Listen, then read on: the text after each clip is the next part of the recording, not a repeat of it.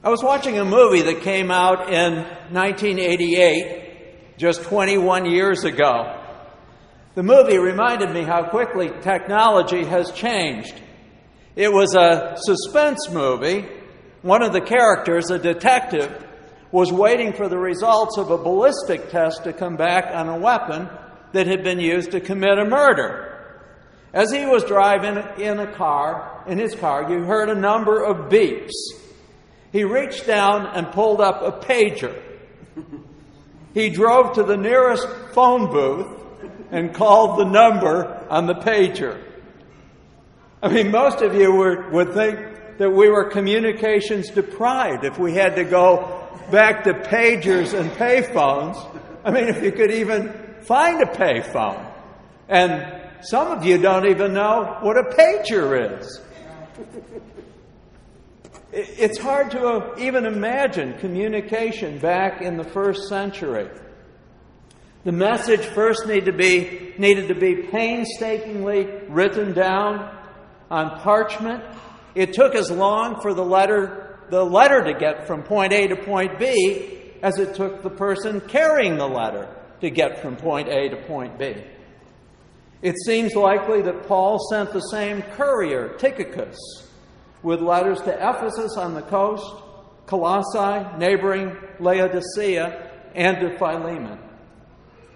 The time it took to make the trip from Rome to Asia would have totally depended on sailing conditions on the Mediterranean Sea. I mean, just think how rapidly two-way communication has evolved. The telegraph, mid-1800s. The telephone, late 1800s. Pagers, mid-1900s. Widespread use of cell phone, late 1900s. It's really not until the last 25 years that email has really taken off. Facebook has only been around for 16 years, now boasting 2 billion users. Many would argue that social networking culture has eroded the concept of authentic friendship, and I would agree. A Facebook friend may be someone with whom you've had a close lifelong relationship, or someone you barely know, a friend of a friend of a friend. The promise of social media was that it was going to bring people together globally. The reality is that people who are heavy users of social media actually feel more isolated and alone than those who are moderate users. Social media platforms are a poor substitute for face-to-face relationships in which you can really get to know someone else, and you can allow that person to get to really know you. These last few verses of Colossians are ones that you might be tempted to skip over. After all, they're just some personal messages posted on this first century equivalent of a Facebook wall. It's easy to forget that Colossians 4, 7 through 18 are just as much the Word of God as the rest of the book. That God has chosen to be preserved for us. And there's really quite a bit to glean about God's grace, especially if you're aware of some of the backstories that we'll look at today. We learn about the diversity and depth of true friendships, relationships among professing believers. We will see both the delights and disappointments of relationships in the church. We read a wonderful testimony of dedication to Christ and to other followers of the Lord Jesus Christ.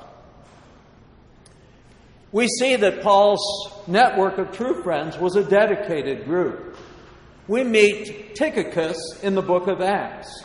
He was one of the men who accompanied Paul with a huge collection for the poor Jewish Christians in Jerusalem, Acts 20, verse 4. These are high compliments that Paul gave to Tychicus.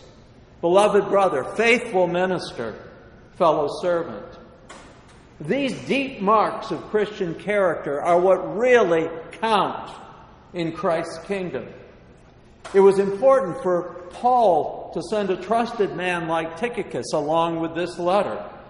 There's so much that you can't communicate in a letter or an email. Besides bringing them the letter, Tychicus would fill them in on Paul's circumstances and answer any questions they might have. Now I want us to think about the diversity among Paul's dearest friends. One of Paul's most valued friends was a runaway slave, Onesimus. Paul returned Onesimus to his master Philemon along with a letter that we still have in our Bibles. Writing to Philemon, the master of Onesimus, Paul urges Philemon to receive Onesimus now as his brother in Christ. Verses 15 and 16. For this perhaps is why he was parted from you for a while, that you might have him back forever, no longer as a slave, but more than a slave, as a beloved brother, especially to me, and how much more to you, both in the flesh and in the Lord.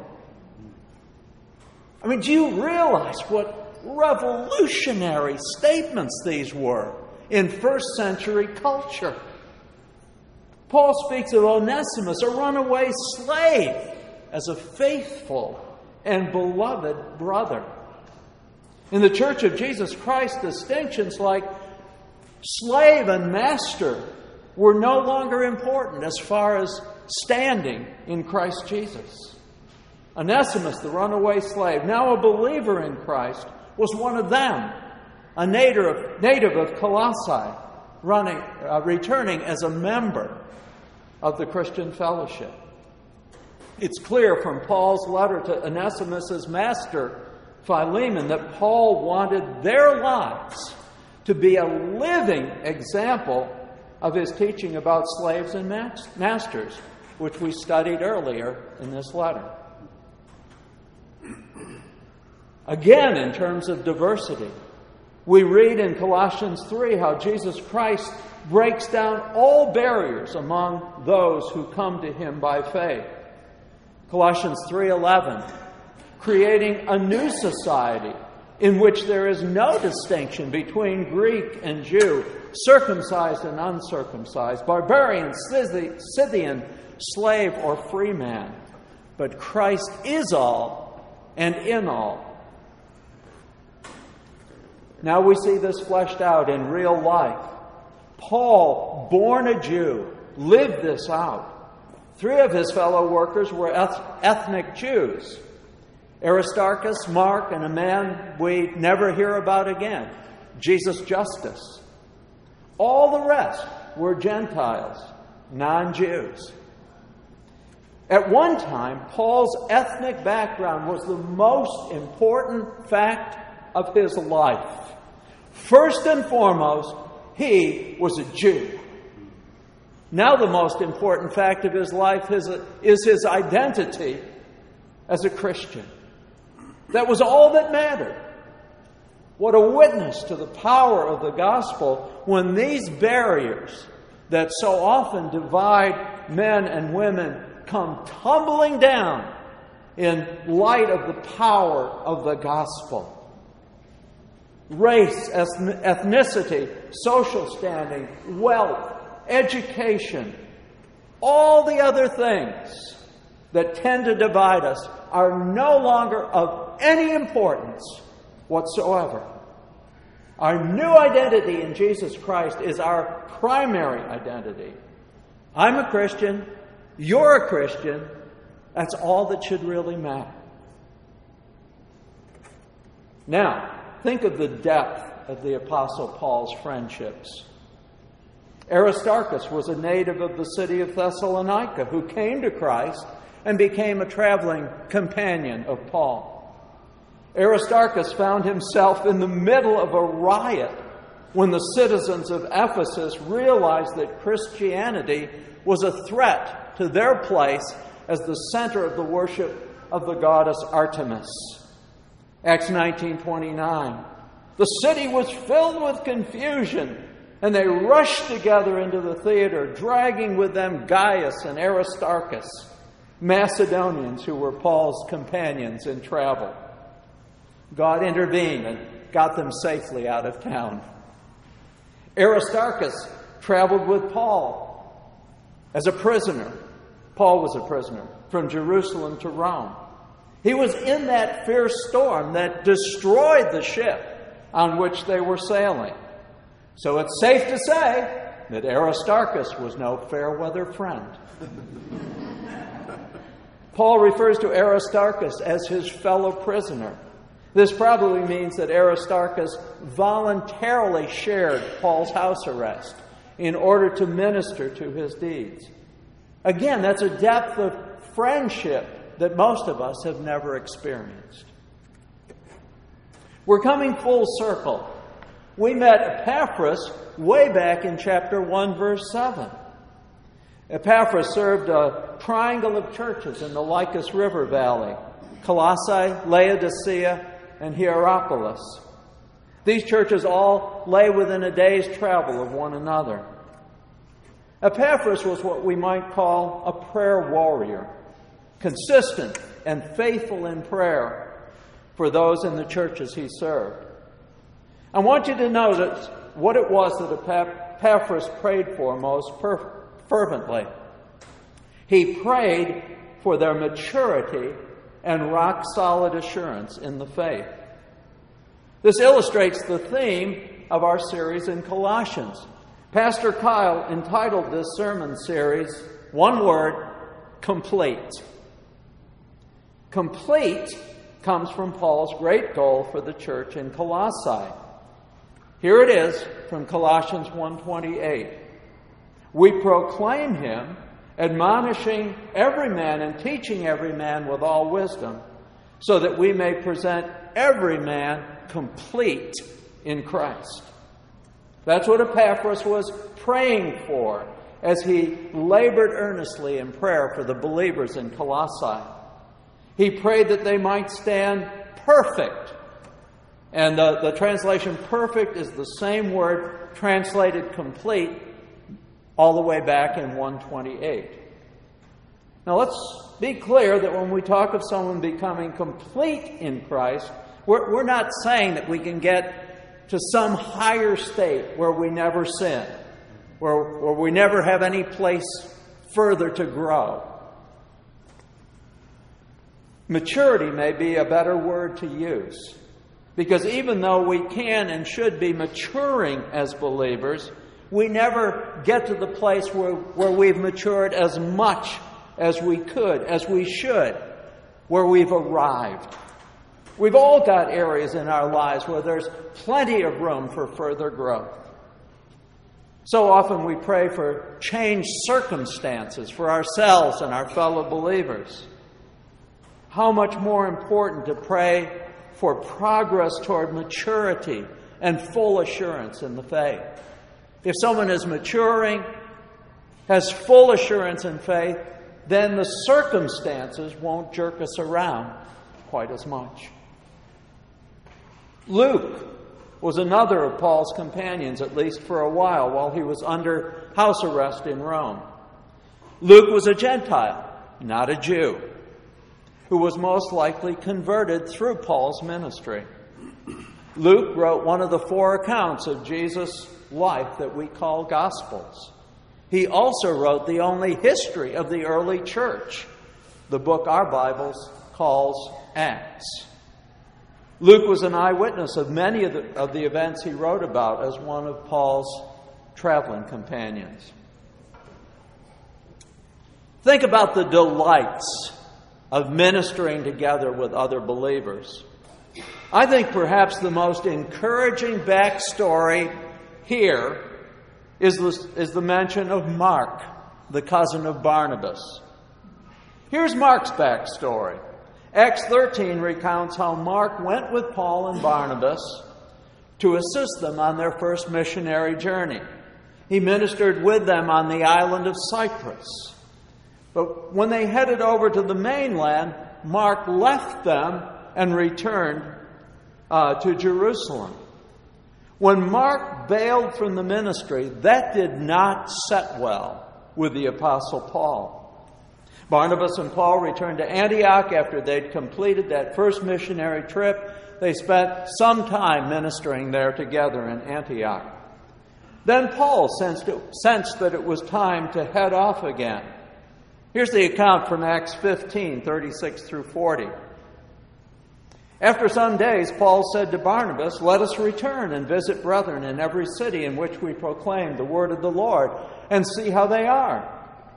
Barnabas wanted to take John, called Mark, along with them also.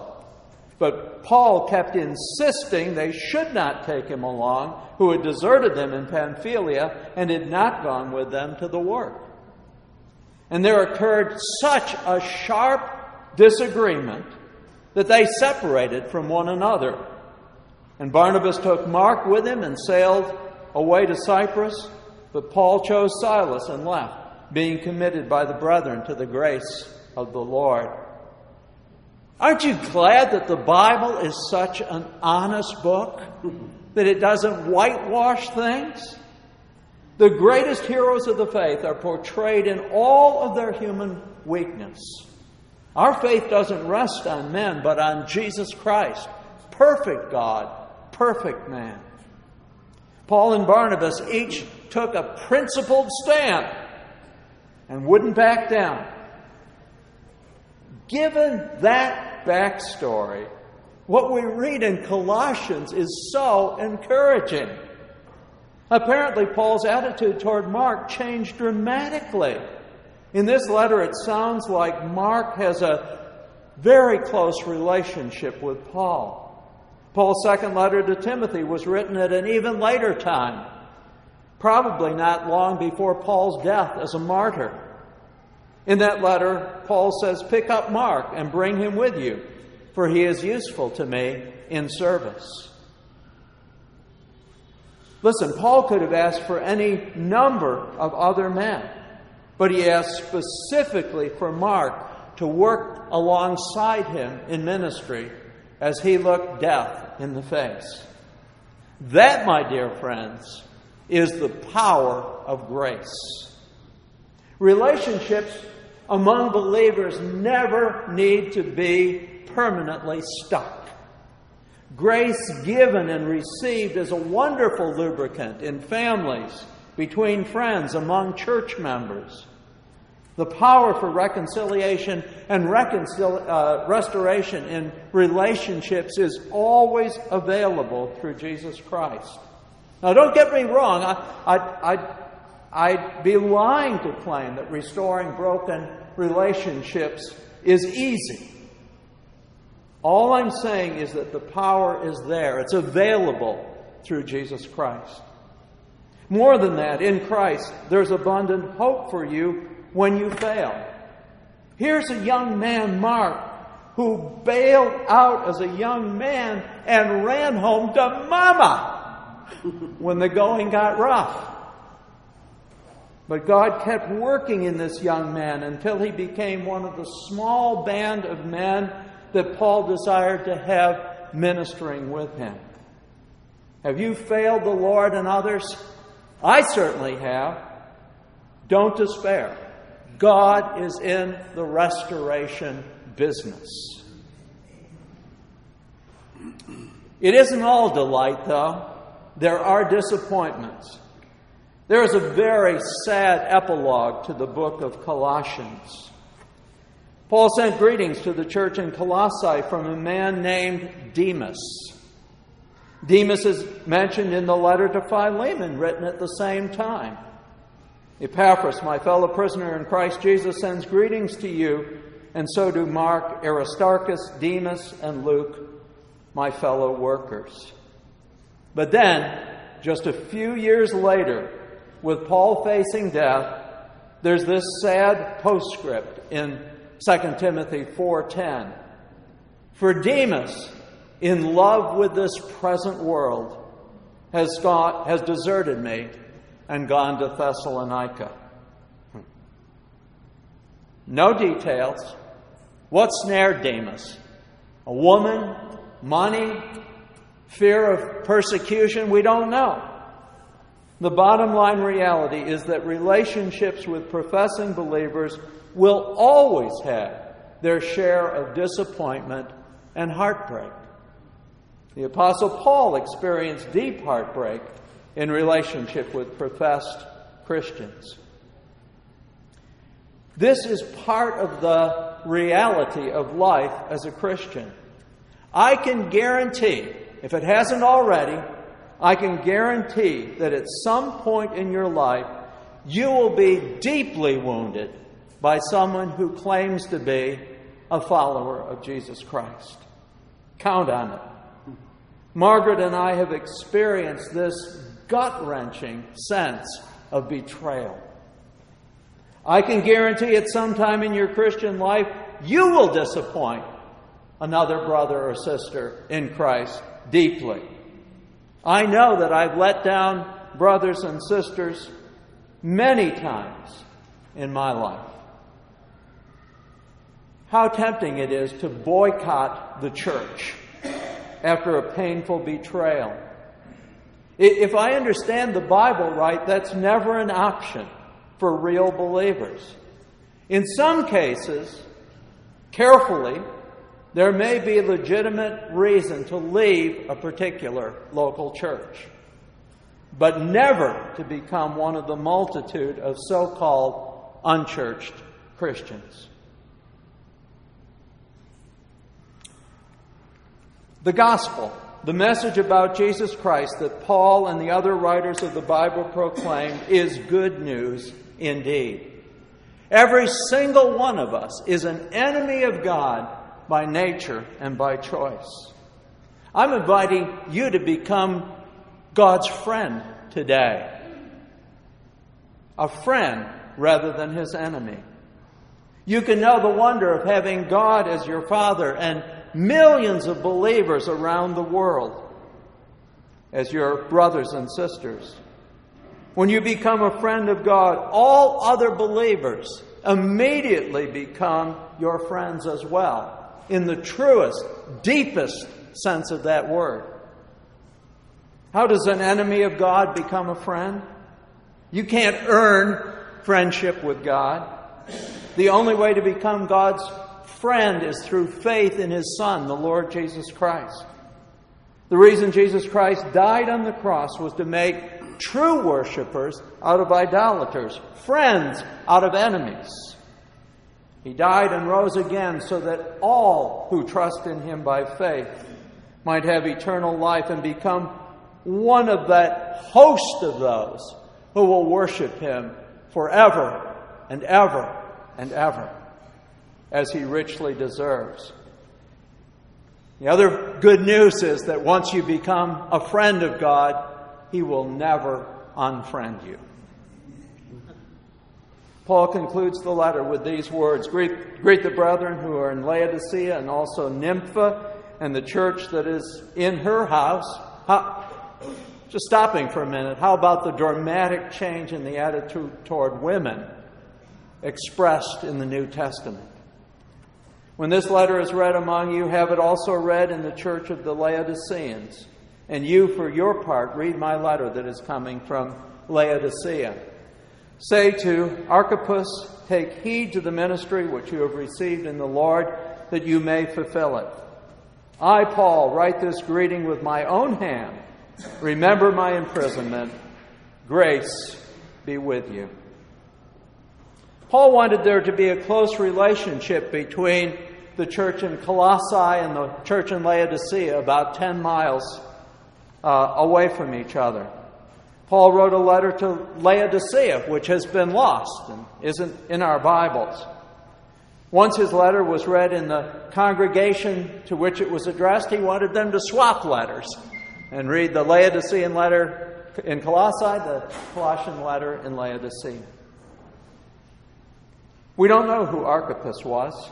From the message Paul sent to him, it sounds as if he was slacking somehow in his God-given ministry, needed a word of exhortation. It was customary in those days for someone to dictate letters. There was, however, always the danger that someone would compose a letter claiming that it came from the Apostle Paul. That's why 2 Thessalonians 3:17, I, Paul, write this greeting with my own hand. This is the sign of genuineness in every letter of mine. It is the way I write. Apparently, Paul had a very distinctive way of signing his letters, so people could be certain that it came from the Apostle Paul. Paul asked them to remember his imprisonment. He wants them to remember that he is in prison, to pray for him, and especially for the ongoing progress of the gospel. You've probably heard about all the surveys that have been conducted focused on the unchurched or the de-churched. Pollster George Barna talks about a class of people that, in his words, love Jesus but not the church. Who love Jesus but not the church. They say they love Jesus but seldom darken the door of a church. To the Apostle Paul, the idea of being a disciple of Jesus Christ and not a member of a local church would be unthinkable. I hope you see the problem with someone saying, I love Jesus but not the church. The Bible says that the church is the bride of Christ. How far do you think that you would get with me if you said, Paul, I like you, but I can't stand your wife? I can tell you, we'd have big problems. We go together, just like Jesus and his church. Here's something I found interesting. Guess where Barna found the greatest percentage of those who said, I love Jesus, but not the church? In the South. Let's bring it closer to home. According to a recent survey, I think Kyle has quoted this, less than 20% of the people of Madison are actively involved in the life of an evangelical church. If you live in Madison, you can probably informally confirm those results by noticing how many of your neighbors claim to be Christians but are no-shows in any church. Kyle has often quoted Acts 2:42 to point to the unique DNA of the Church of Jesus Christ in the first century. A way of living and personal interaction that exerted a powerful attraction on the people in the pagan culture of that day. This is how Paul described the life of the church in the first century in Jerusalem. Acts 2:42. And they were continually devoting themselves to the apostles' teaching and to fellowship, to the breaking of bread, and to prayers. Preaching, fellowship, the Lord's Supper, prayer. That was the heartbeat of the early church. So simple, yet so powerful, that people were coming to faith daily, hearing the gospel, but also seeing it lived out in Christian community.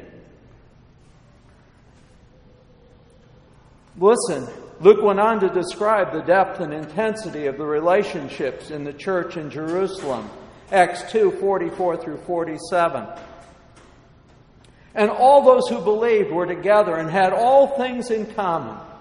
And they began selling their property and possessions and were sharing them with all as anyone might have need. Day by day, continuing with one mind in the temple, breaking bread from house to house. They were taking their meals together with gladness and sincerity of heart, praising God and having favor with all the people. And the Lord was adding to their number day by day those who were being saved. Some of those same surveys that talk about those who claim to love Jesus but not the church also point to the increasing percentage of young people who are turning away from the church. How have many churches attempted to lure the young people back to the church? By preaching feel-good messages with light gospel content and offering amped up worship experiences. I was at my favorite store recently, Goodwill. They had a used fog machine for sale. I was so tempted to buy it and offer it with a straight face to our worship team as a way to enhance our worship experience. Listen, is that really what millennials and other young people are looking for? No, I think that many are looking for genuine fellowship, genuine community, in place of the isolation and loneliness which are fueled by social media. That's a primary reason why extreme exercise programs like CrossFit are so popular. It's not just the exercise that draws young people. It's the community. It's the fellowship.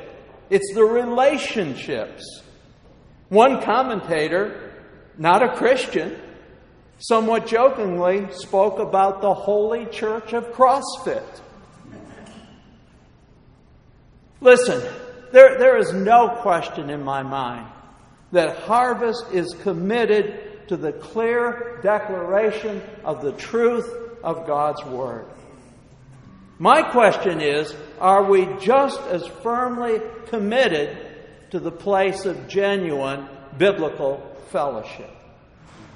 Would someone looking for authentic relationships have a better chance of finding them at Harvest than at CrossFit? It's a serious question that we need to ask ourselves and to keep asking ourselves as a church. Each healthy human being is born with two fully functioning kidneys. We don't know why God has created us this way, because a person can function fine with just one kidney.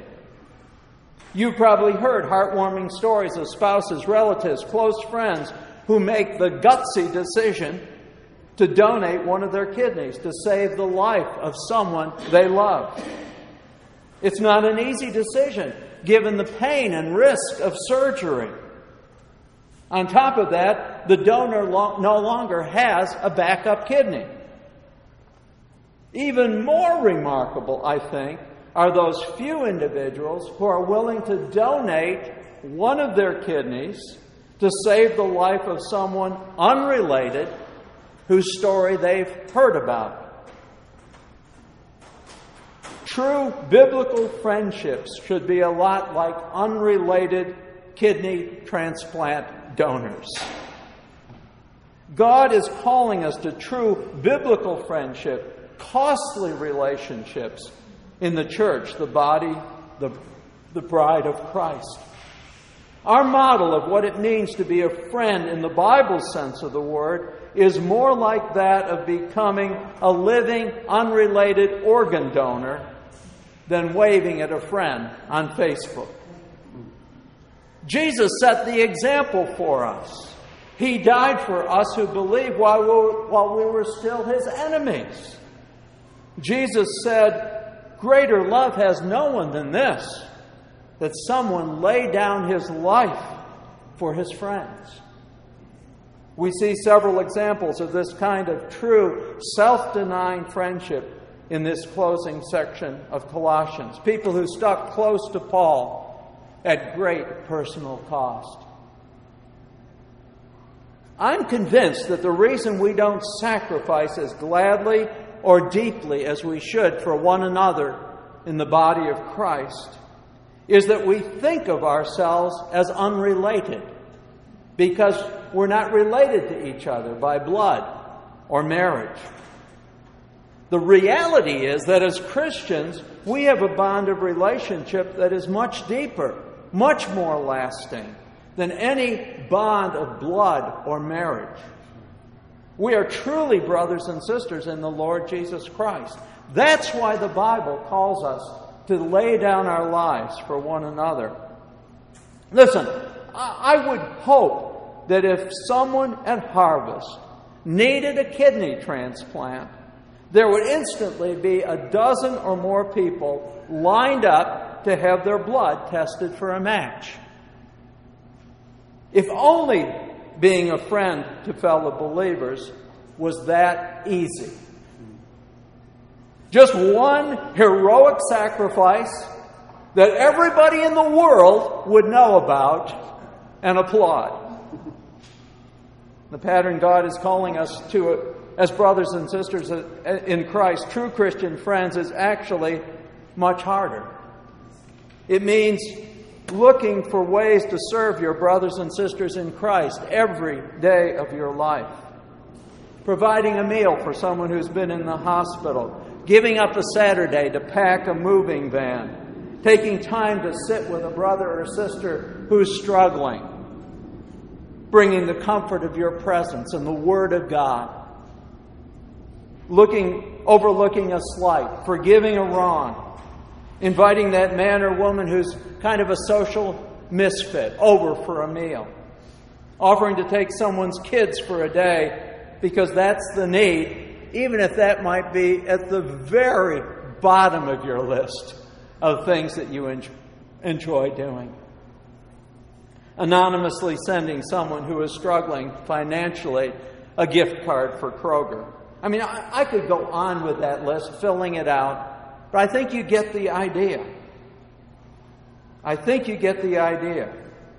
Well, how do you know if you're functioning at the level of friendship to which God has called you? I can tell you, you're nowhere close to the level that God is calling you to in friendship with other believers. Neither am I.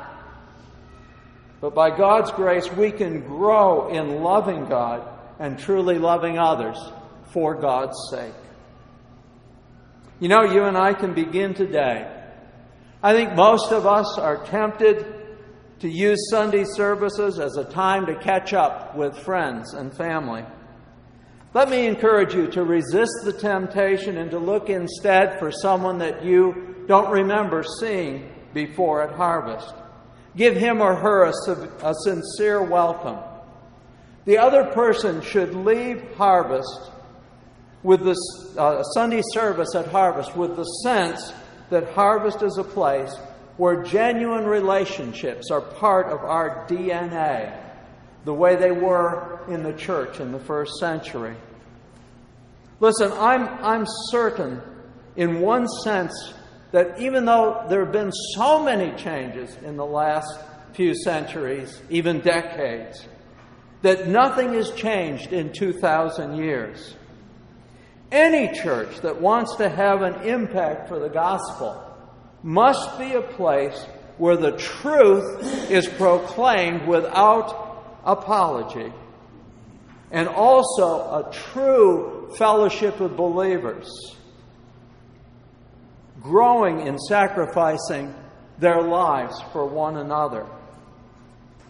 That was attractive in the first century. That was a powerful witness in the first century. And it can be in the 21st century as well. By God's grace, Harvest can become more and more that kind of fellowship.